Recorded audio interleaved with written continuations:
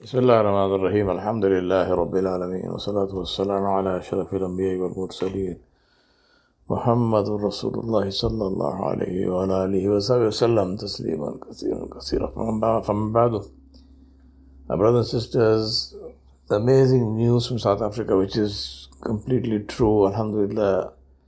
There's a pastor from near Durban, from a place called Umalazi, and he and his congregation, 100,000 people, they all accepted Islam. And he and a number of them are now in Hajj. They are doing Hajj. He's doing Hajj as a guest of the government of Saudi Arabia. You see this video,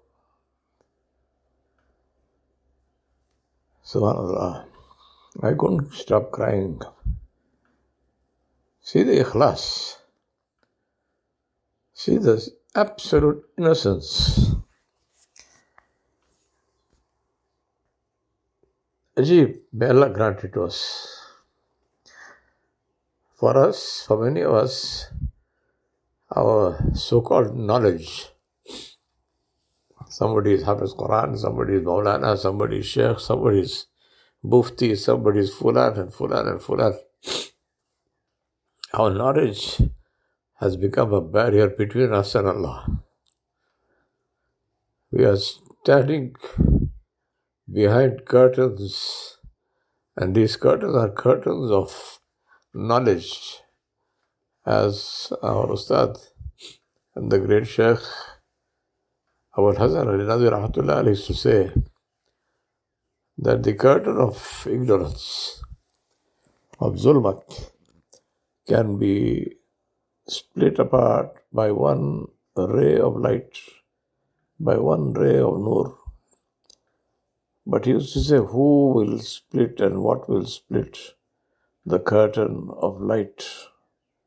And the curtain of light is knowledge. It becomes a barrier between the abd and his Rabb, between the slave and his Lord. And subhanAllah, it doesn't take for a person to become a hafiz or a mufti or whatever. Today we have reached a stage where people who know nothing argue about, and they say, oh, but I read this hadith and this one is weak and that one is that. And subhanAllah, sometimes you think, what, do you even know what you're saying? When you say this hadith is weak, what are you saying? Have you studied even basic usul of hadith? Have you any clue what it means when you say hadith is daif?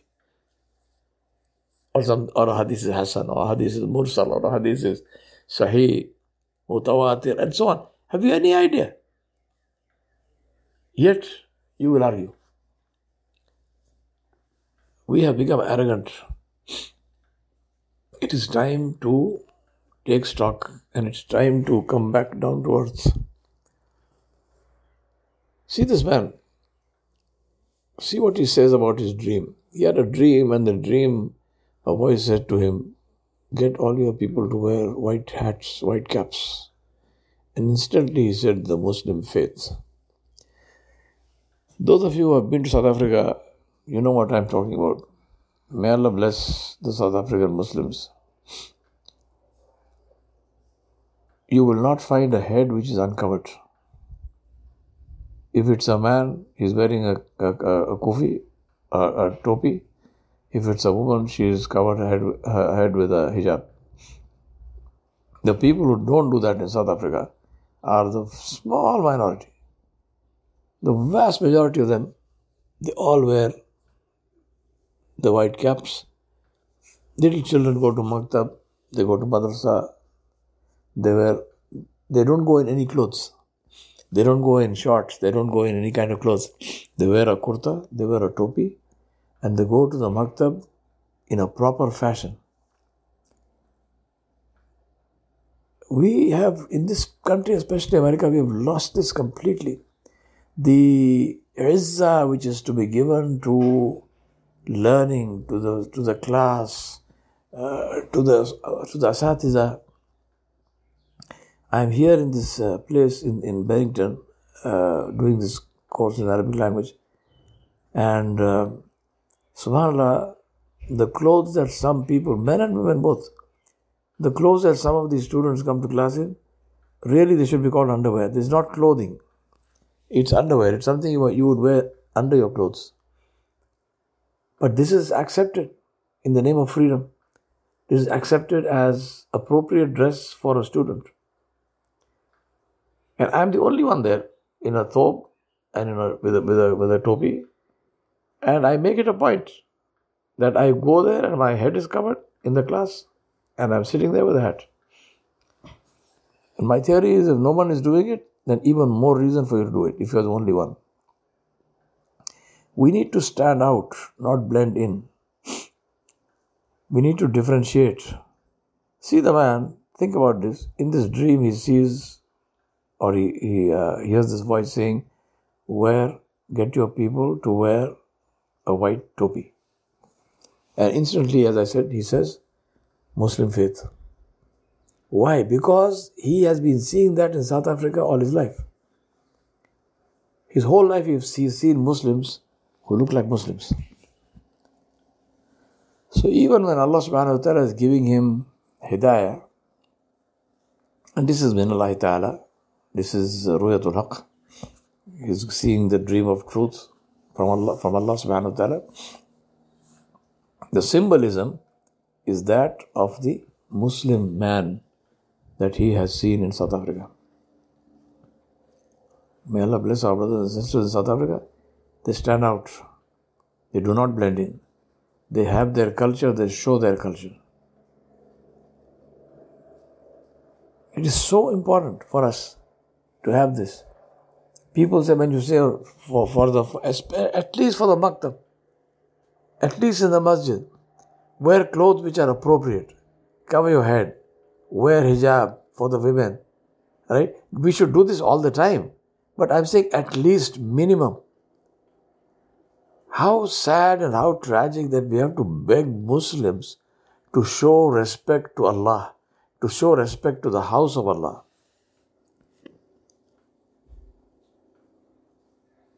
How sad that we have to say this. That you have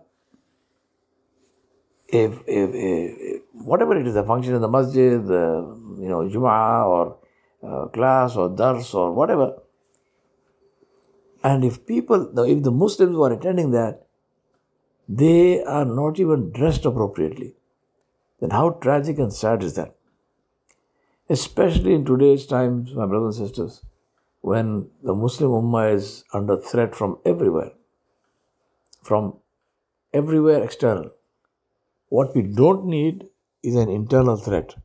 And the internal threat comes from those Muslims who refuse to practice Islam.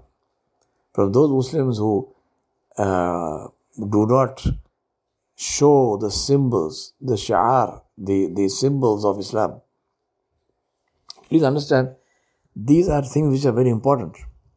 People like to quote a hadith very conveniently. So if there is some matter in which they want to get some leverage, they will find some hadith. Oh, see, this is what the hadith is saying. I say to them, have you not seen the hadith where Rasulullah sallallahu alaihi wasallam ordered the hukam of the Rasul alayhi salam to grow, for the men to grow their beards? Have you not seen that hadith? Go and see that hadith. How come you never quote that hadith? You quote everything else to suit you, but you will not quote the hadith because you like to shave. Why? Why? What is wrong with looking like Muhammad sallallahu alaihi wasallam? What is wrong with looking like Khadijatul Kubra radiallahu anha, our mother, or Aisha Siddiqa radiallahu anha, our mother, or like the Sahaba of Rasulullah sallallahu alaihi wasallam? We have to look like somebody. Why not look like them? The best of people. Some people say, these are all superficial things. You tell me, which deep spiritual thing are you doing? That this is a superficial thing. May Allah have mercy. These are not superficial things. These are the symbols. These are the first things. The point is, if you are not even doing this, what hope that you will do anything else? Please, my brothers and sisters, please wake up. Please wake up before Malakul Maut comes and wakes you and me up. Because after that, there is no return. Let's not wait for that day. Let us wake up and let us show that we are proud of Islam. Let us wear our brands. Let us display our brands. And our brand is the beautiful face of Muhammad sallallahu alaihi wasallam. Our brand is the beautiful sunnah of Muhammad Rasulullah sallallahu alaihi wasallam. Let us show that. Let us be proud of that. Let us make a statement to say that this is who I am. You don't need to ask me. You look at me, you know who I am. This story of this man, may Allah bless him, may Allah accept his Hajj, may Allah subhanahu wa ta'ala accept the Hajj of others for the sake of this man. May Allah subhanahu wa ta'ala accept all his du'as. What a wonderful man. Subhanallah. Make dua for him. Make dua for yourself. And we ask Allah subhanahu wa ta'ala to help us and to help us to benefit from these beautiful days of Dhul Hijjah. Wa sallallahu ala nabiyil kareem wa ala alihi wa sahbihi ajma'in bi rahmatika ya arhamar rahimin.